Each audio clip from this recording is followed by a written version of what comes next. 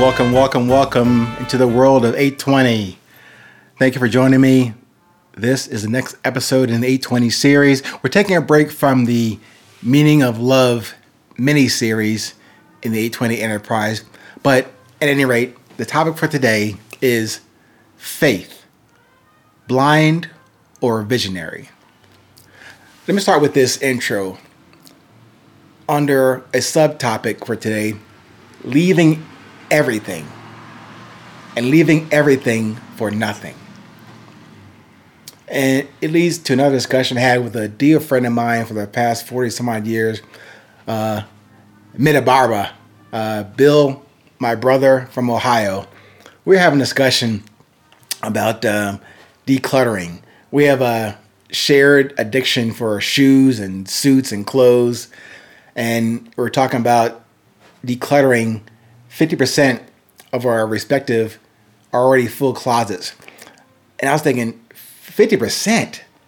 I could see maybe 10% that I give away to, say, Salvation Army and Goodwill, but 50%? Whoa, that's a big, tall order for me. But I'm just waxing philosophically here, and that's tied into this discussion today about faith and decluttering to get to that faith and seeing if it's visionary or blind. So just a thought or two about what is really essential to living this life here, today and now. But here's the question. Could you leave everything, all of your stuff, behind and for a significant period go forward with nothing and without worry or concern? Now, for me, maybe 3 decades ago or so, maybe more than that, I was sitting in a sermon in a church somewhere in Columbus, Georgia. And I was half paying attention to the pastor, but he said this thing in that sermon that piqued my attention. He was saying, worry is a sin. And he cited a biblical verse, and it woke me up. And I sat up and paid attention to this one. Because at that time, I was still in my 8th or 9th year as a professional soldier in the Army, Ranger, paratrooper, all that good stuff. So worry was never a sin or a problem for me.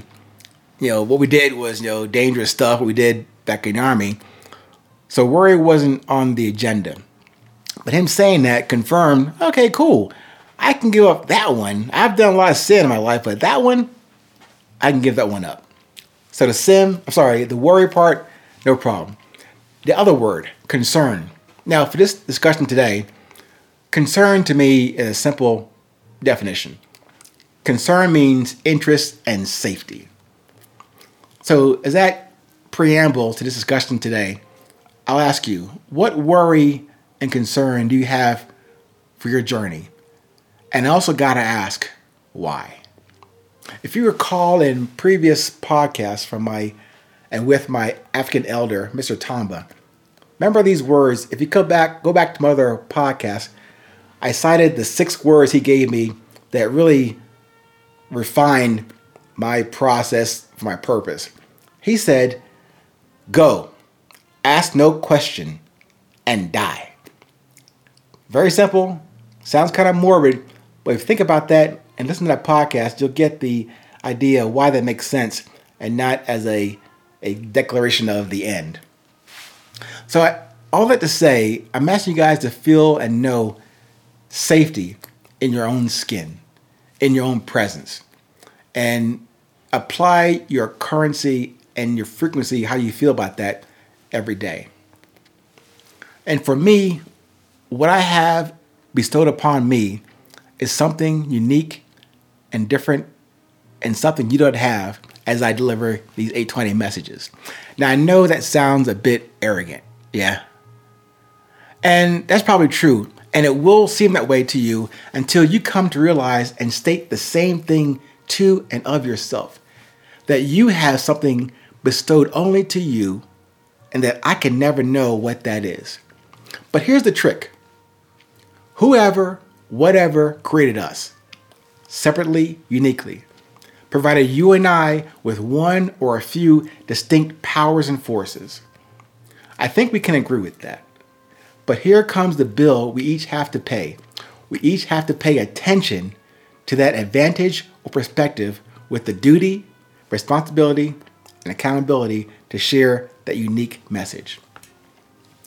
That comprises and hopefully simplifies your quest and your questions about your purpose. Not as hard as you thought it would be, yes?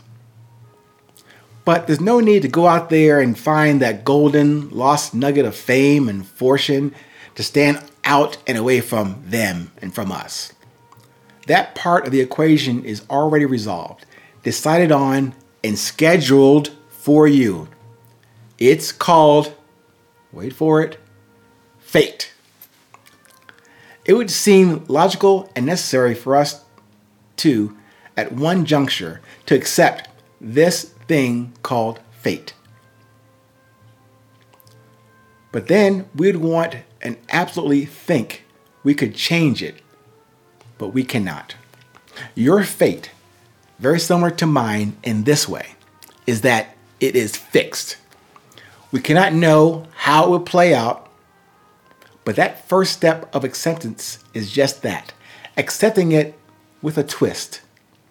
Accepting your fate without resistance, judgment, comparison, or attachment to an outcome, result, success, or disappointment. I know that's a lot to ask, and while that is for everyone, not everyone will accept that mission. But if you choose to accept your fate, and from your current curious interest and visionary active faith, the second step is to realize your purpose, to share, announce, present that impression as your expression. From this place, you begin to inspect and insist that what you observe from within gets expressed without expectation from those who may witness you or observe you. As I said earlier, I cannot know, see, or hear your special and unique quality that resides only in you.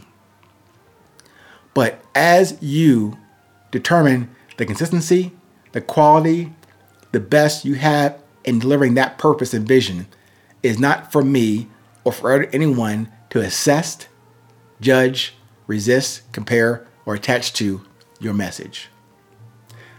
But I sincerely believe, like air and water and sunshine, your original and genuine intention will appear and arrive without question required.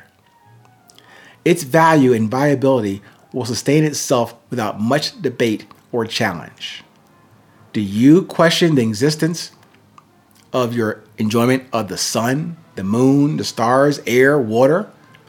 Even on those stormy and gloomy days where it seems to lack the visible and comforting warmth and glimmer of other past days and nights, would you question their existence and presence?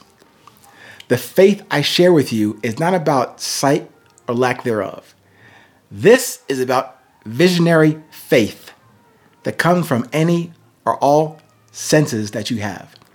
But even for those senses is that spark of inspiration, that consistent, repeating pulse of life and insight that pushes you forward even when you don't want to. Believe it or not, this is what I call visionary faith. But I can also call this visionary fate. Will you accept? When you get a chance, hop over to the 820podcast.com website for a more involved and intimate discussion with me. Get background on the previous podcasts, me personally, the book. Look forward to meeting you there again. Until then, no matter where you are, what time it is, it's always 8:20.